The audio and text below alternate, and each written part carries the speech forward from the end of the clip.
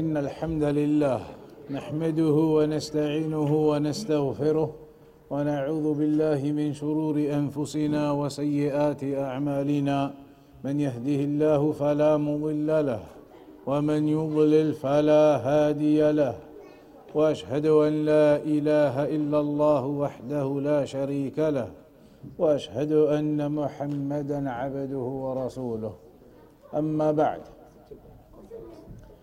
If all of the children can now come downstairs and sit down quietly for the lesson and do not run up the stairs or go upstairs any further. So today then we're on this section where the author says وَقُلْ إِنَّ خَيْرَ النَّاسِ بَعْدَ مُحَمَّدٍ وَزِيرَاهُ قِدْمًا ثُمَّ عُثْمَانَ الْأَرْجَحُ ورابعهم خير البرية بعدهم علي حليف الخير بالخير منجح. So this section now is going to talk about who are the best of the Muslims in this ummah after the Prophet Muhammad sallallahu alayhi wasallam. And he says, say that the best of the people after Muhammad are his two ministers from old, meaning Abu Bakr as-Siddiq radiyallahu anhu and Umar ibn al-Khattab radiyallahu anhu, ثم عثمان الأرجح, and then Uthman ibn Affan radiyallahu anhu, ورابعهم, and the fourth of them, خير البرية بعدهم, the best of all the people after them, علي, Ali ibn Abi Talib, حليف الخير بالخير منجح. So what we are discussing here now is who are the best of all of the people in this ummah after Muhammad sallallahu alayhi wasallam. And this is basically going to be talking about the companions. So the first question is, who are the companions? The companions of the Prophet sallallahu alaihi wasallam, in Arabic known as the Sahaba. The Sahaba radiyallahu anhum, the companions of the Prophet sallallahu alaihi wasallam, who were they? That's the first question. So who can tell us then, who can define, give us a definition of who the companions of the Prophet sallallahu alaihi wasallam were?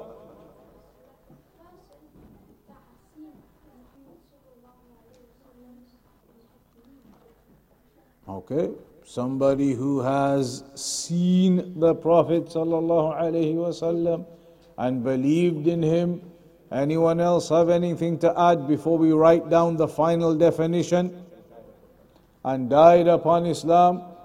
Don't write anything yet. This is not the definition yet. We'll write the final definition in a minute. So far we have said someone who saw the Prophet sallallahu alaihi wasallam, believed in him. So a Muslim who saw the Prophet sallallahu alaihi wasallam, believed in him and died upon Islam. Anybody with anything to add to that?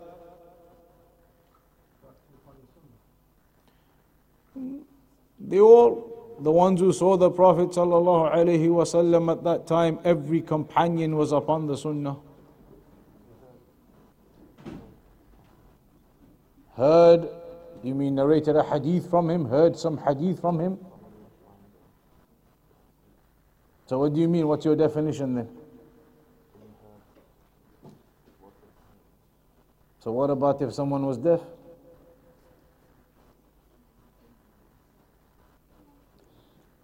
Your point is right though.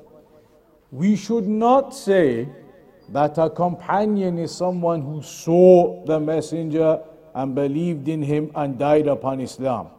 Because there were some companions who were blind and they never saw the messenger. So the definition you can write is a companion, the companions, is someone who met the Prophet sallallahu alaihi wasallam. Man laqiya bihi, whoever met the Prophet sallallahu alaihi wasallam and believed in him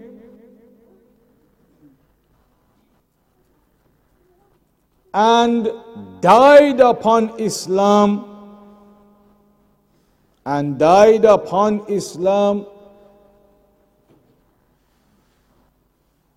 even if in between apostasy occurred. And there are very few examples, but even if in between apostasy occurred. من لقي به مؤمنا به ومات على الإسلام وإن تخللت بالردة. Whomsoever met the Prophet sallallahu alaihi wasallam, believed in him, and died upon Islam. That means anybody who did not meet the Prophet sallallahu alaihi wasallam cannot be called a companion. And even if someone met him but he didn't believe in him, then those people can't be called companions.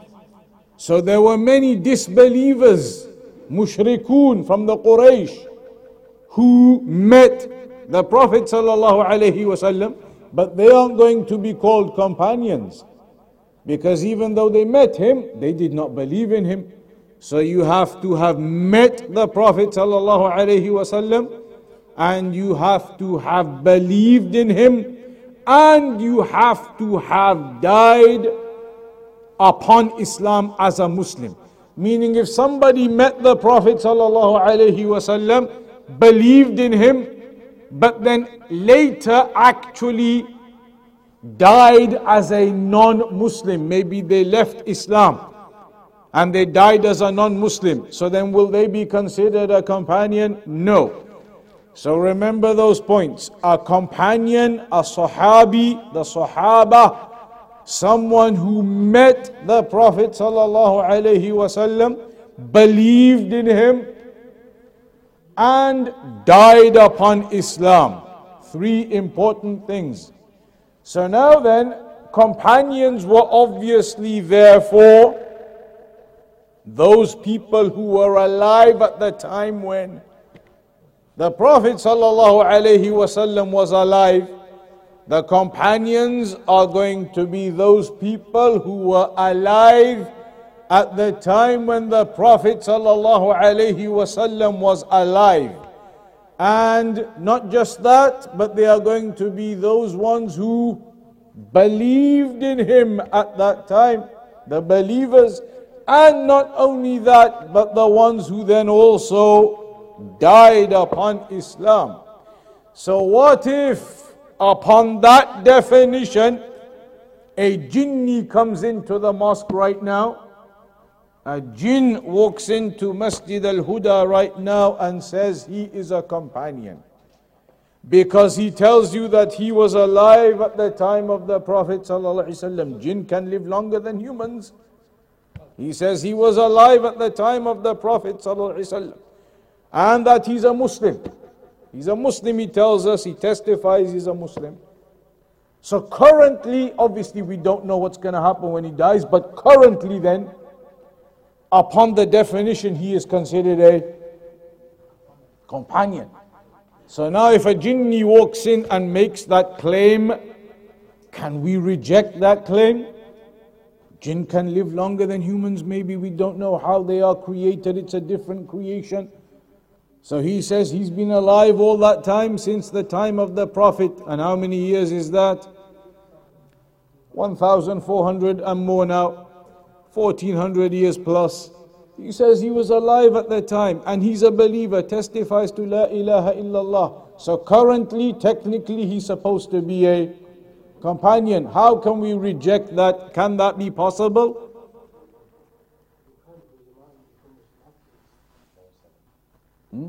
No, he testifies he was Muslim. A group of them come. He brings his witnesses. They were all alive at that time. And they all believed in the messenger at that time. So can we refuse that testimony if a jinni came and claimed that?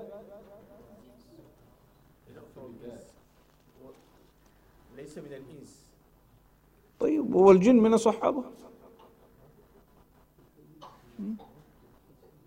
There's a hadith that mentions that within 100 years nobody will be alive from the jinn and humans during the lifetime of the Prophet.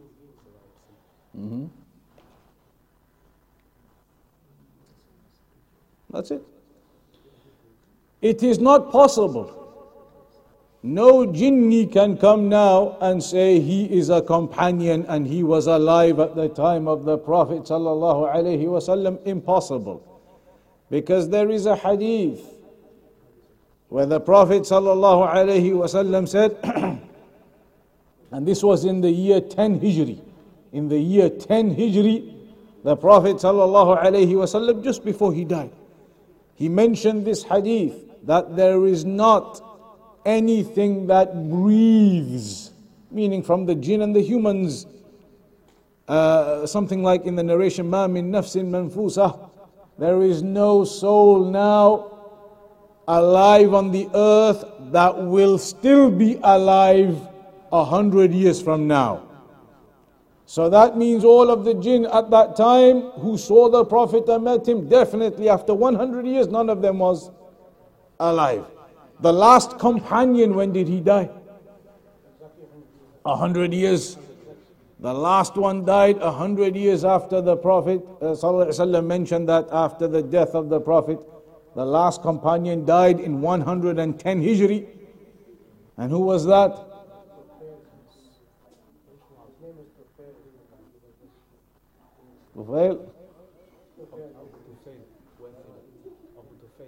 Abu Tufail, Wathil ibn Amir, very close, that's it. Abu Tufail. Abu Tufail, if you look in the biography in Siyar A'lam al-Nubala or in Tahdhib al-Kamal, one of the books of the biographies, he says he was a young boy, Abu Tufail. He was a young boy when he saw the Prophet sallallahu alaihi wasallam in Hajjat al-Wida'. He must have been a few years old, a young boy at that time. He says, I remember seeing the Prophet in the Hajj.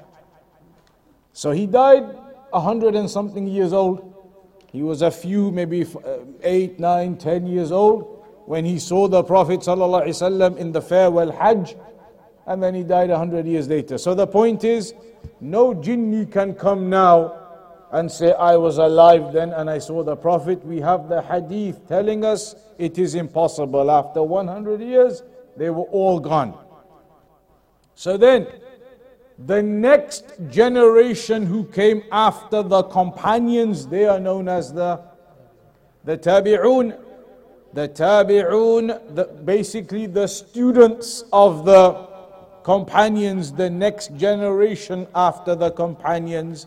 And then you have their students, the third generation, and those 3 generations, the generation of the companions alive with the Prophet ﷺ, then the generation of their students, the next generation, and then the generation of their students, the next generation. Those 3 generations are mentioned in the hadith where the Prophet ﷺ said, خَيْرُكُمْ قَرْنِي ثُمَّ الَّذِينَ يَلُونَهُمْ ثُمَّ الَّذِينَ يَلُونَهُمْ. The best of you are my generation, the Prophet said. His generation were the companions. Then, he said, then those who come after them, meaning the next generation. And then those who come after them, the third generation. Those first three generations are the best of all of this ummah. They were the best of the generations.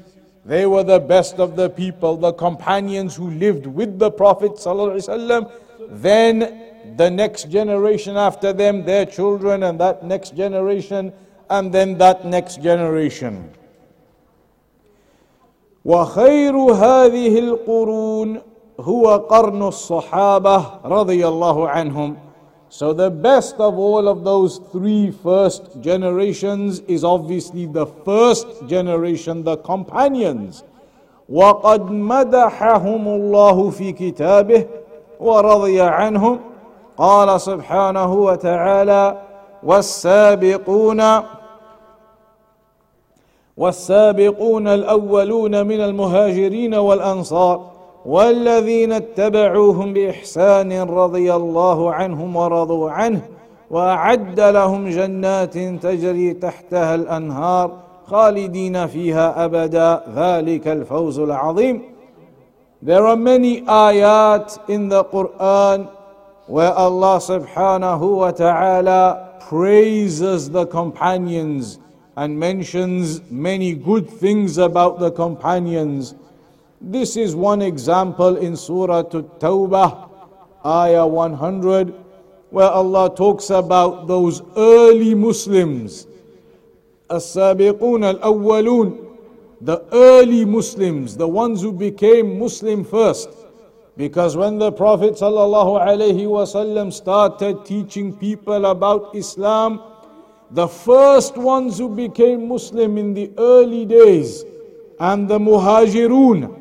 Who are the Muhajirun? Which companions are known as the Muhajirun?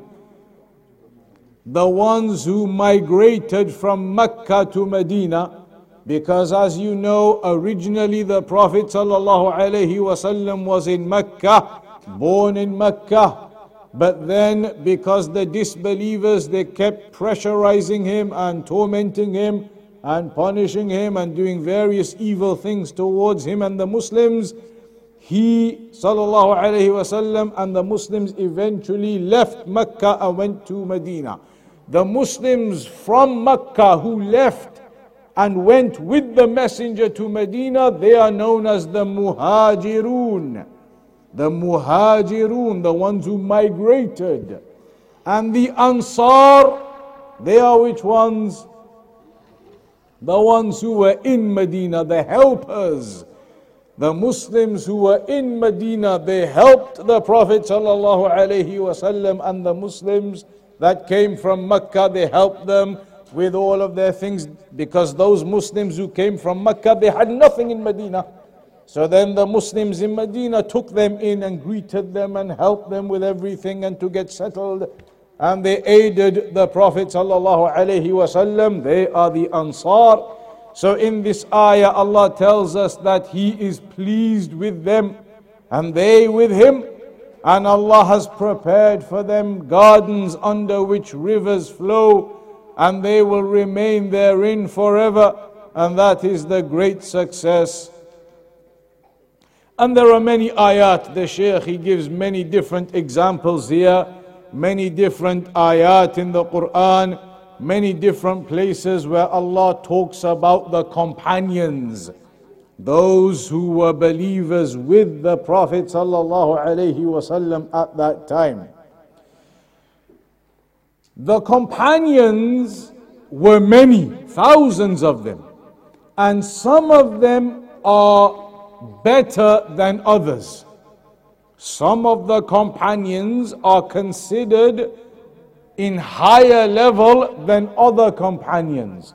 One example we just gave there. The Muhajirun, they are considered greater in level, higher than the Ansar, because the Muhajirun, they came into Islam from the early days, and they sacrificed everything, left it all behind in Mecca and went with the Prophet ﷺ to Medina. All of that sacrifice and that entering into Islam from the early days, that gives them superiority over the Ansar who were already in Medina living there. Another example is the 10 who were given the glad tidings of paradise. And the rest of those are going to be mentioned coming up in the next section. But if we get to the main point here, the main point here is who was the best companion to start with? Who was the best companion from all of the companions to start with? And that is, of course, Abu Bakr as-Siddiq radiyallahu anhu. So everybody remember and make a note. The best of all of the companions was Abu Bakr as-Siddiq radiyallahu anhu. And how was he connected to the Prophet sallallahu alaihi wasallam? In the simple way, he was the best and the first companion. And how was he connected? What was the relationship? Was there any relationship between Abu Bakr and the Prophet sallallahu alaihi wasallam? So the Prophet sallallahu alaihi wasallam had married the daughter of Abu Bakr as-Siddiq, and her name was, of course, Aisha. Abu Bakr as-Siddiq radiyallahu anhu had a daughter, one of his daughters called Aisha, and the Prophet sallallahu alaihi wasallam had married her. And in a hadith, the Prophet sallallahu alaihi wasallam even said, the most beloved of all of the men to me is Abu Bakr as-Siddiq radiyallahu anhu. And he said that if I was to take someone as a Khalil, as the most beloved, like people say these days, as a best friend, then I would have made Abu Bakr my Khalil. So he was the beloved of the Prophet sallallahu alaihi wasallam, and he is the best of all of the companions, Abu Bakr as-Siddiq radiyallahu anhu. And there are evidences in the Quran, in the Sunnah, talking about the virtues and the greatness of Abu Bakr as-Siddiq radiyallahu anhu. He was the best of all of the companions. And when the Prophet sallallahu alaihi wasallam died, who took charge? Abu Bakr as-Siddiq. And this is also one of the proofs that he was the best of all of the others. Abu Bakr as-Siddiq radiyallahu anhu, he took charge after the death of the Prophet sallallahu alaihi wasallam. So he is the best of this ummah after the Prophet Muhammad sallallahu alaihi wasallam. He became Muslim right at the beginning. In fact, the narration mentions he was the first from the men who became Muslim, Abu Bakr as-Siddiq radiyallahu anhu. So he entered into Islam from those early days. And he aided the Prophet sallallahu alaihi wasallam and was with him in those difficult times in Mecca. In fact, on the night of Al-Isra wal-Mi'raj, when the Prophet sallallahu alaihi wasallam was taken up to the heavens, when the Prophet sallallahu alaihi wasallam was taken up to the heavens on the night of Al-Isra wal-Mi'raj, when the prayer was established, when he came back and informed the people of his night journey, the mushrikun of Quraysh, they began to mock him, to laugh at him. And they said to Abu Bakr, have you heard what your sahib says? Have you heard what your friend says? They were saying to Abu Bakr as-Siddiq, have you heard what your friend is saying? Talking about Muhammad sallallahu alaihi wasallam. He says that he went all the way to the heavens and came back in one night. They were making a joke out of it. They didn't believe it. He says he went all the way to the heavens and came back in one night. So Abu Bakr as-Siddiq said to them, if that's what he says, then I believe him. If that's what he says, then I believe him. I even believe him in things that are greater than that are even more difficult to believe than that. I believe that revelation comes down to him from the heavens. So Abu Bakr was known as As-Siddiq, the truthful one who believed in the Prophet sallallahu alaihi wasallam. So he is the best of all of this ummah, all of the Muslims after the Prophet Muhammad sallallahu alaihi wasallam in this ummah. Then after him, who is the second one? Umar ibn al-Khattab radiyallahu anhu. Umar al-Faruq. Umar ibn al-Khattab radiyallahu anhu. Umar ibn al-Khattab, he was the second best. And when Abu Bakr as-Siddiq radiyallahu anhu died, who took charge? Umar ibn al-Khattab radiyallahu anhu. And it's mentioned that Umar ibn al-Khattab was a powerful man. He was a powerful man. And to the extent that when he became Muslim, a powerful man who was respected and known by the people, he entered into Islam. That was something which brought strength to the Muslims.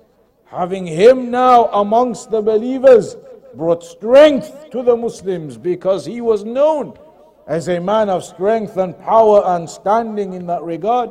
There are some narrations about how if he walked down the road and one of the shayateen was coming, the shayateen would run to the other side of the road to avoid him. So he was known for that strength and power, Umar ibn al-Khattab. It is mentioned in the narrations in Seerah, when he became Muslim, this was a great honor to the believers to have Umar ibn al-Khattab entering into Islam. Because prior to him and prior to Hamza, who was the uncle of the Prophet ﷺ, before Hamza and Umar radiyallahu anhuma became Muslim, the Muslims didn't have that power. But when those two radiyallahu anhuma entered into Islam, it is mentioned in Seerah that now the believers had some strength via the Islam of Hamza and Umar ibn al-Khattab radiyallahu anhuma.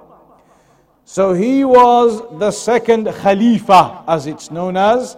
The first Khalifa, meaning the first person who took charge after the Prophet ﷺ died, was Abu Bakr. The second Khalifa, the second person to take charge, to be the leader when Abu Bakr died, was Umar ibn al-Khattab. Then the third one, who is the third best after Abu Bakr and then Umar, then it was Ali. Maybe you could say that centuries ago, because there was some difference of opinion in the early days. In the early centuries, the early scholars, hundreds of you, we're talking over 1,000 years ago or so, those early scholars did have a discussion about this. Who is the third best? First best, no discussion, Abu Bakr. Second best, no discussion, Umar radiyallahu anhuma. But third best, there was a discussion and a debate between the scholars in the early days.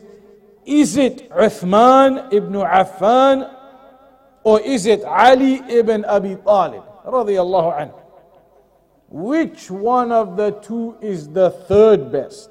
Because when you look at the Sunnah in the books, Bukhari, Muslim, the books of Hadith, there are many Hadith talking about how good Uthman is, and there are many Hadith talking about how good Ali is. About the virtues of Uthman and the virtues of Ali, there are many. And so the scholars had a bit of a discussion. There are so many narrations about Uthman, so many narrations about Ali. Ali has these virtues and those virtues, Uthman has this virtue and that virtue. There was a debate between the scholars, who is number 3? Is it Uthman or is it Ali? In the end, as Shaykh al-Islam ibn Taymiyyah mentions, in the end, that debate came to a conclusion. In the end, that debate was closed. Because in the end, the agreement and the conclusion that the scholars came to was that Uthman is the third best. So Shaykh al-Islam ibn Taymiyyah said that discussion and that debate, in the end it was agreed that Uthman ibn Affan is the third best.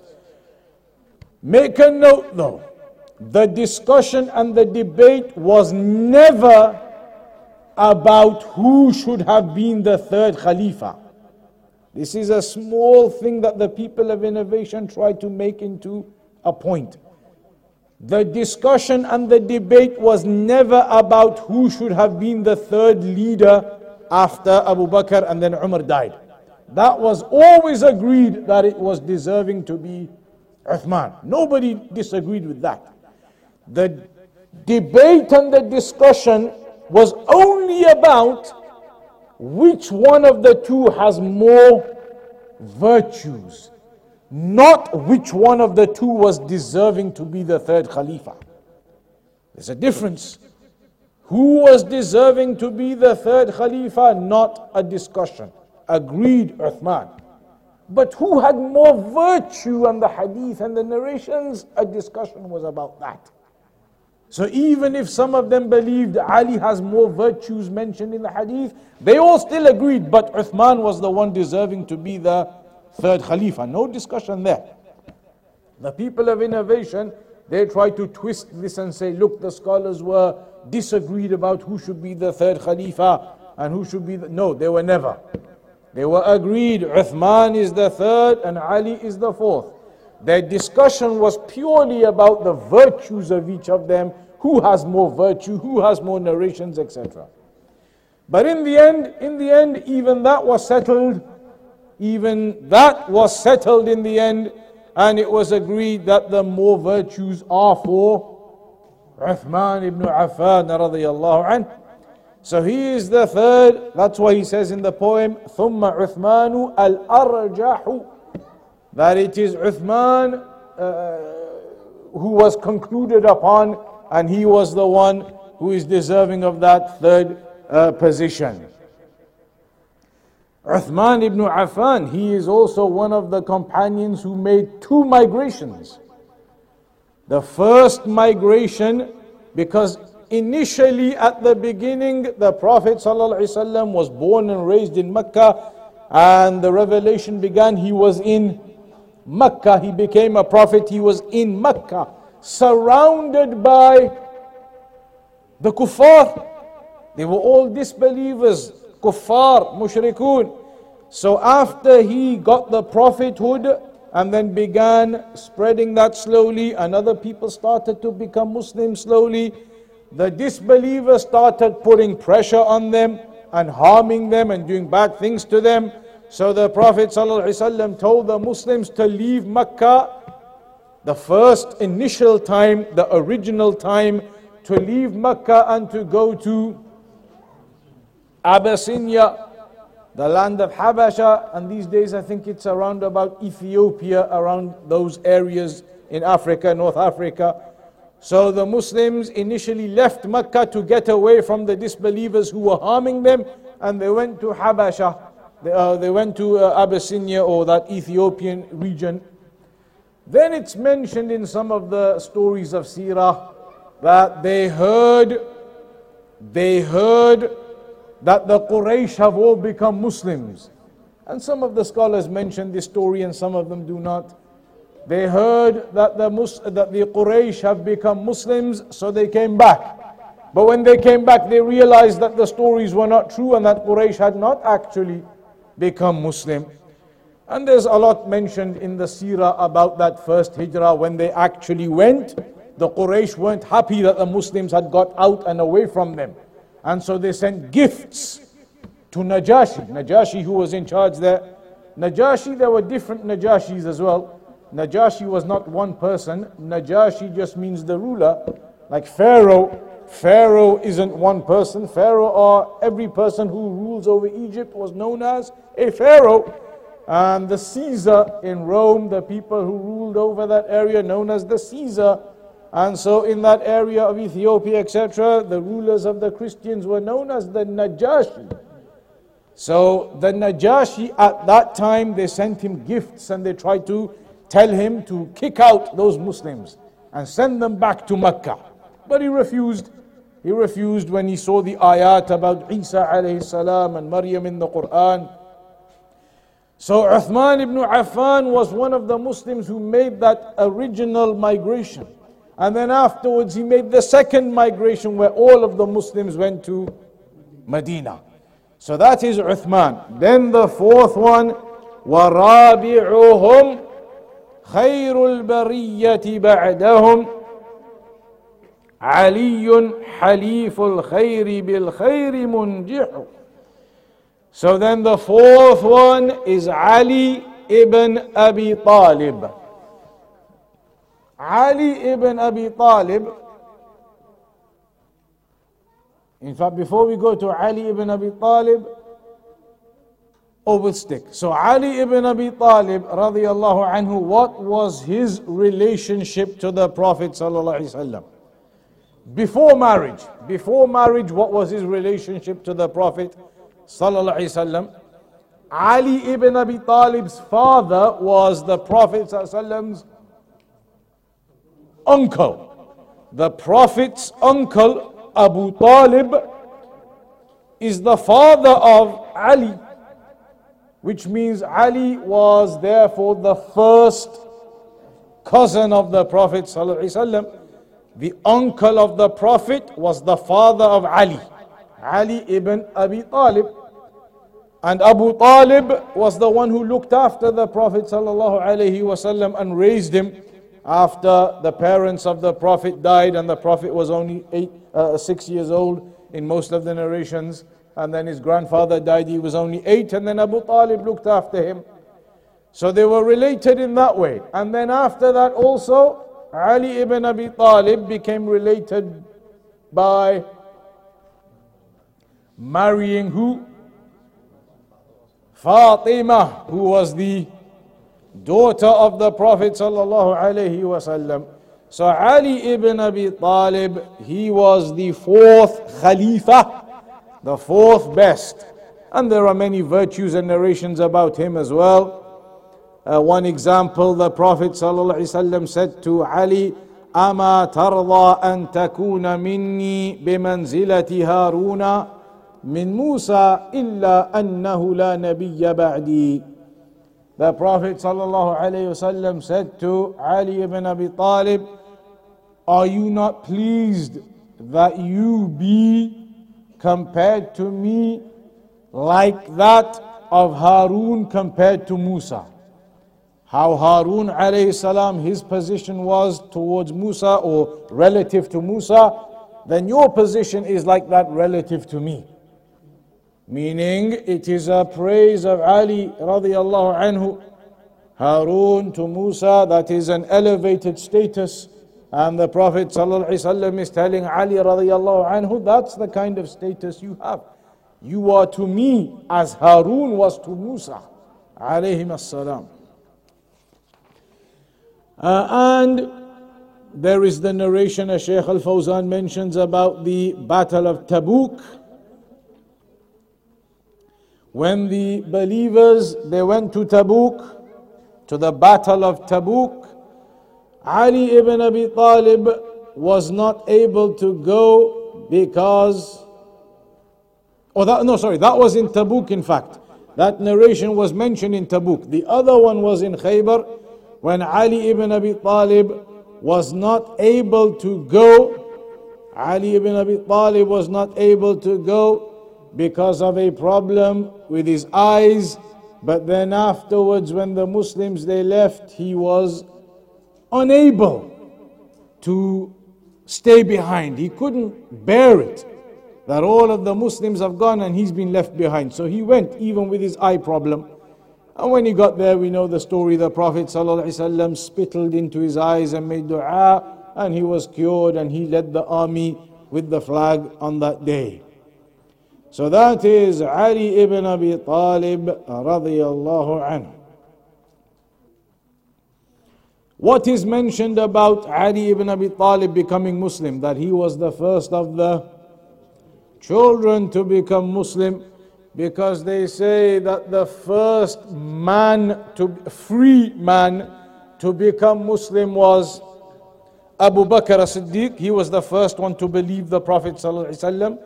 The first woman to believe the Prophet ﷺ and become Muslim was Khadijah radiyallahu anha, who the Prophet married.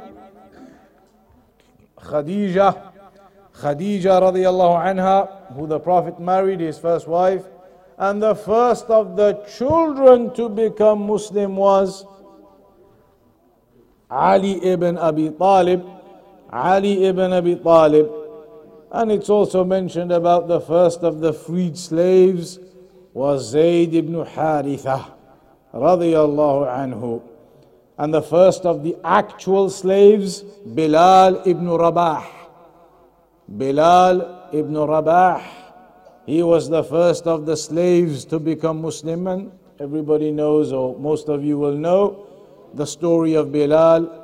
And he was a slave, and he was the first of the slaves to become Muslim. So Ali ibn Abi Talib is from the early Muslims also.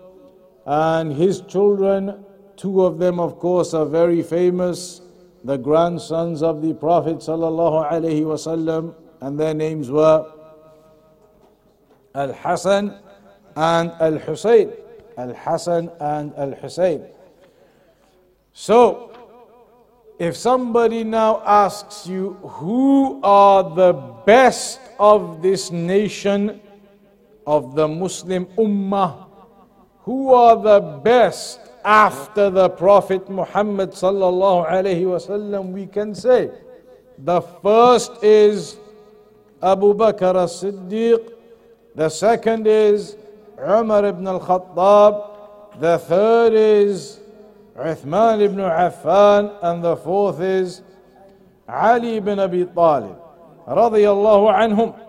And the companions, they are all companions. And the companions, they are the ones who met the Prophet sallallahu alaihi wasallam, believing in him, and died upon Islam. Some scholars, they say you can only be considered a companion if you narrated a hadith from the Messenger.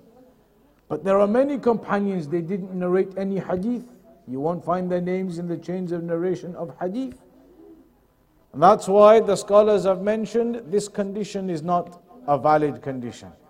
You do not have to have narrated a hadith to be considered a companion, as long as you met the Prophet sallallahu alaihi wasallam, even if it was for a moment.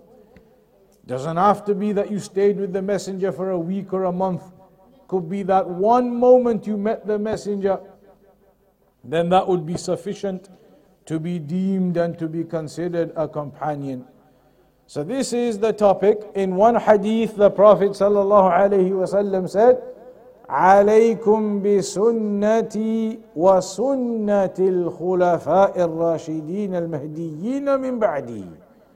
Upon you, the Prophet said, upon you is to cling on, to stick to my sunnah, the hadith, the sunnah, the religion, and the sunnah of al-khulafa. Who are the khulafa, the khalifa? The four that we've just mentioned, Abu Bakr, Umar, Uthman, Ali, radiyallahu anhum. They are the khulafa ar-Rashideen, the rightly guided caliphs who were in charge after the death of the Prophet sallallahu alaihi wasallam. Any questions up to there so far? What is the ruling on the person who either makes here or curse the Sahaba? We'll mention some of that next week, but it is impermissible, it is haram, of course, to speak bad about any of the companions. We never ever speak bad about any of the companions of the Prophet ﷺ. And one of the reasons, because Allah in the Quran said He is pleased with them. And if Allah is pleased with all of the companions, then how can we possibly say anything bad about the companions? And there are people out there, they curse the companions and they speak bad about the companions. And the Prophet ﷺ forbade us from doing that. لا تسبوا أصحابي. Do not curse my companions or speak bad about my companions. Who was the Prophet telling this to? When the Prophet ﷺ said, لا تسبوا أصحابي, who is he talking to? Al-Mukhatabun, who are they? The Sahaba. Exactly. The Prophet ﷺ was talking to the younger companions. To the younger companions, do not curse my companions, meaning those elder ones, Abu Bakr, Uthman, all of the elder companions. Even the younger companions were being told, do not speak bad about the elder companions. And that means that even if the companions are being advised, do not speak bad about companions, then what therefore of everybody else who comes after the companions? We cannot say anything bad about any of the companions. Even the lowest ranking companion is better than the highest ranking second generation tabi'i in virtue. Not necessarily in hadith and narrations, because there were tabi'een who narrated more than some of the companions. Not about narrations and hadith, but in virtue, no tabi'i can go above the virtue of any companion. Even the lowest ranking companion is still superior to the highest ranking tabi'i in terms of virtue. Because the lowest ranking companion still has one virtue that the tabi'i can never get. And that is the virtue of having met the Prophet ﷺ. So no matter how high the ranking of the tabi'i may be, and some of the tabi'in, they have a higher ranking than the companions in hadith and narrations. They do. But they will never have an overall higher ranking. Because overall, the lowest ranking companion will still be higher level than the highest ranking tabi'i, because of that one thing. The companion met the Prophet ﷺ, the tabi'i did not. There were some Muslims alive at the time of the Prophet ﷺ. Muslims, they believed La ilaha illallah, but they never met the Prophet, so they won't be considered as companions. Even though they were Muslims, they believed in the Messenger, they were alive when he was alive, but they never actually got to go and meet him, so they wouldn't be considered companions. They would be considered in the level of the tabi'een, even though they are going to be at the age of the companions. And Najashi, there are examples, and the Mukhadaramun as well, those who never got to meet the Prophet for age and for younger reasons. And Najashi is an example they mention as well. He became Muslim, but he never met the Prophet ﷺ. They give an example, I forgot his name now, when the Prophet died. There's examples, many examples. But when the Prophet died, when the Prophet ﷺ died, they say, in the seerah, they mention the story in the seerah, that there was an individual who was traveling from Sham or some area there, Iraq or somewhere, traveling to go and meet the Messenger. He was a believer, he was a Muslim, and he was traveling to go and see the Messenger. And he got to Medina just after the Prophet died. Just when the Prophet had died, he arrived, and he only saw him after the Prophet had died. So they say he cannot be considered companion. You have to have met the Prophet when he was alive, and to believe in him and to die upon Islam. And there are many examples, famous examples of those who were alive and believers at the time, but they never met the Prophet. So they will not be considered from the companions. They are known as the Mukhadaramun, those who were alive and believed in him, but they did not meet him.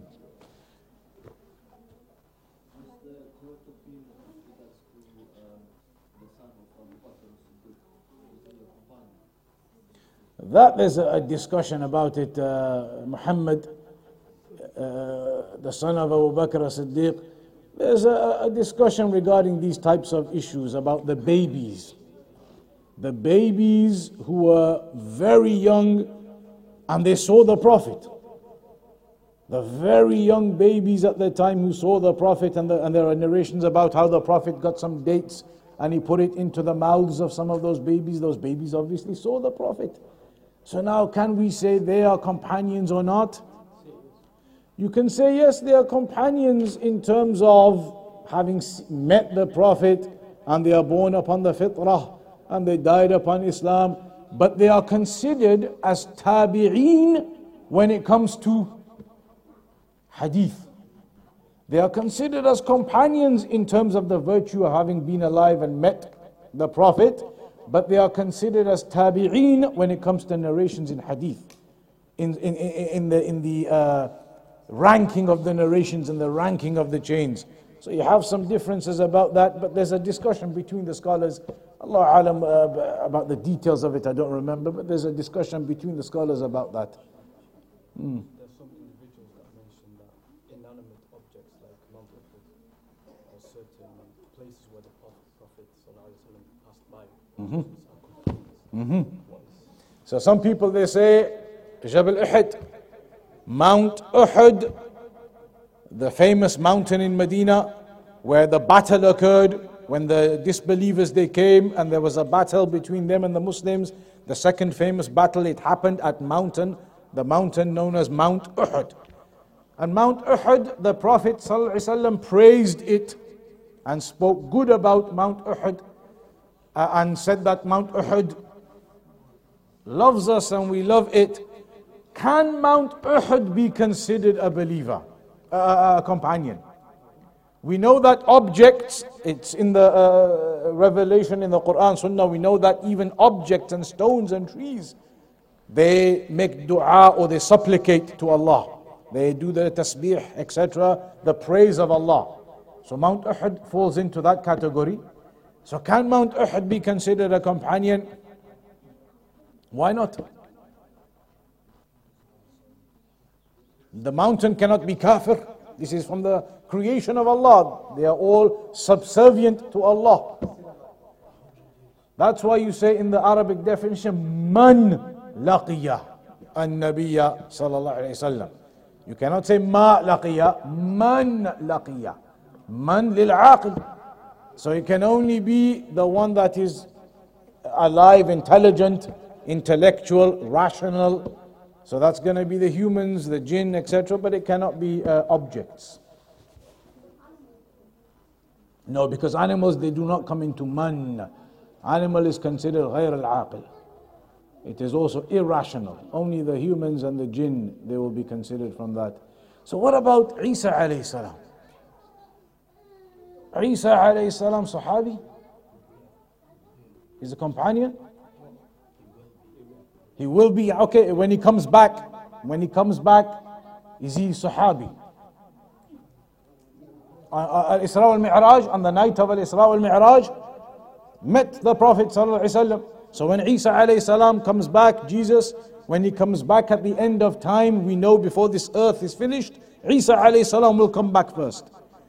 Is he a companion when he comes back? Is he a companion? He met the Prophet on the night of Isra al-Mi'raj, and we know he's going to die Muslim. As what? As? Okay, but the companions are from the Ummah of the Prophet.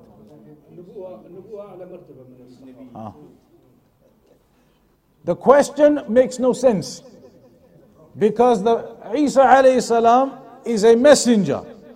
And what level is higher, to be a messenger or to be a companion? To be a messenger, a prophet, a messenger. So we don't even need to discuss whether he's a companion or not. In the definition, yes, it fits. In the definition, it fits. But it doesn't make any sense to say that because Isa alayhi salam is already higher level than the companions anyway. Anybody else? Waraqat ibn Nawfal, what are you going to say about him?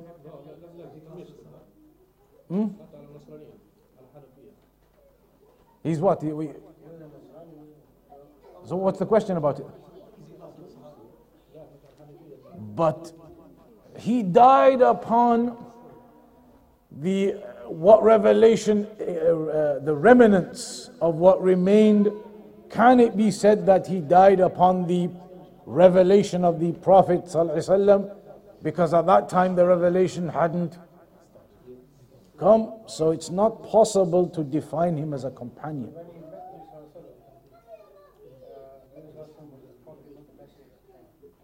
Well, that's the other thing as well. You're right. Yeah.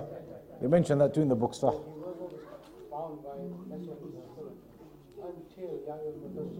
Yeah, that's it. That's true. It's mentioned. For that reason as well, they say you cannot definitively state as a title that he was from the companions. لا, the munafiqun cannot be impossible. Man laqiya Nabi sallallahu mu'minan bihi. Allah knows them. The ones who are munafiqun on Yawm al-Qiyamah, they will be exposed as munafiqun. Then they cannot be companions. They are not companions. Impossible to be companions. Man laqiya Nabi sallallahu mu'minan bihi. ومات على الإسلام. المنافقون لم يؤمنوا به ولا يموتوا على الإسلام. They didn't believe in him and neither did they die upon Islam. If you're talking about us, how do we view things? At the time, the Prophet knew about the munafiqun as well. He knew about the munafiqun, and in one narration, Hulayfa and Umar ibn Khattab was asking him, did the Prophet mention me in their names? But the munafiqun, we cannot, of course, we cannot say they are from the companions.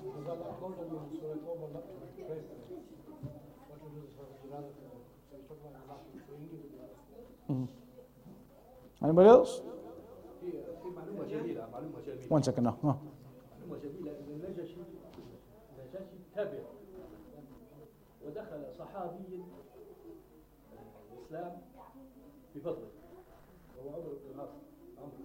Okay.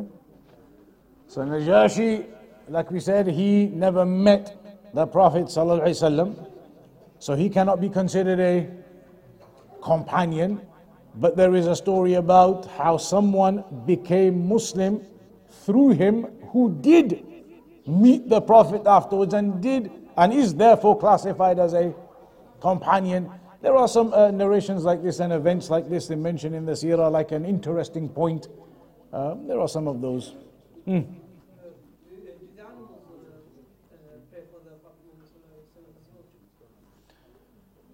The creation, all of the creation in terms of the inanimate and the ghair al-aqil, they are subservient to Allah.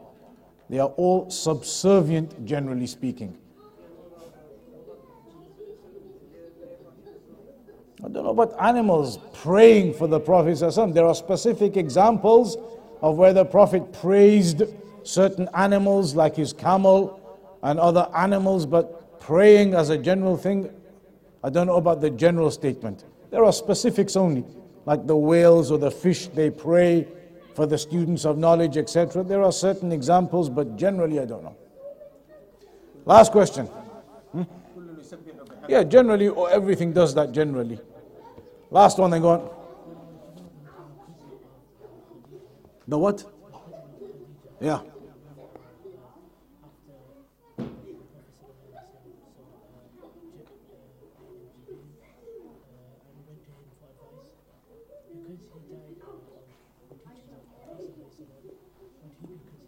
That's what they were asking before. We cannot consider him companion like that. Yeah. All right, we'll stop there. Next week, we're going to talk about the next 6. Today we spoke about 4. Abu Bakr, Umar, Uthman, Ali, radiallahu anhum. There were 10 altogether who the Prophet told them, you are all going to be in paradise. There are more than 10, but in one hadith there were 10 specifically told. The 10 who were given the glad tidings of paradise. We'll do the other 6 next week, insha'Allah ta'ala. وصلى الله على نبينا محمد وعلى آله وصحبه وسلم.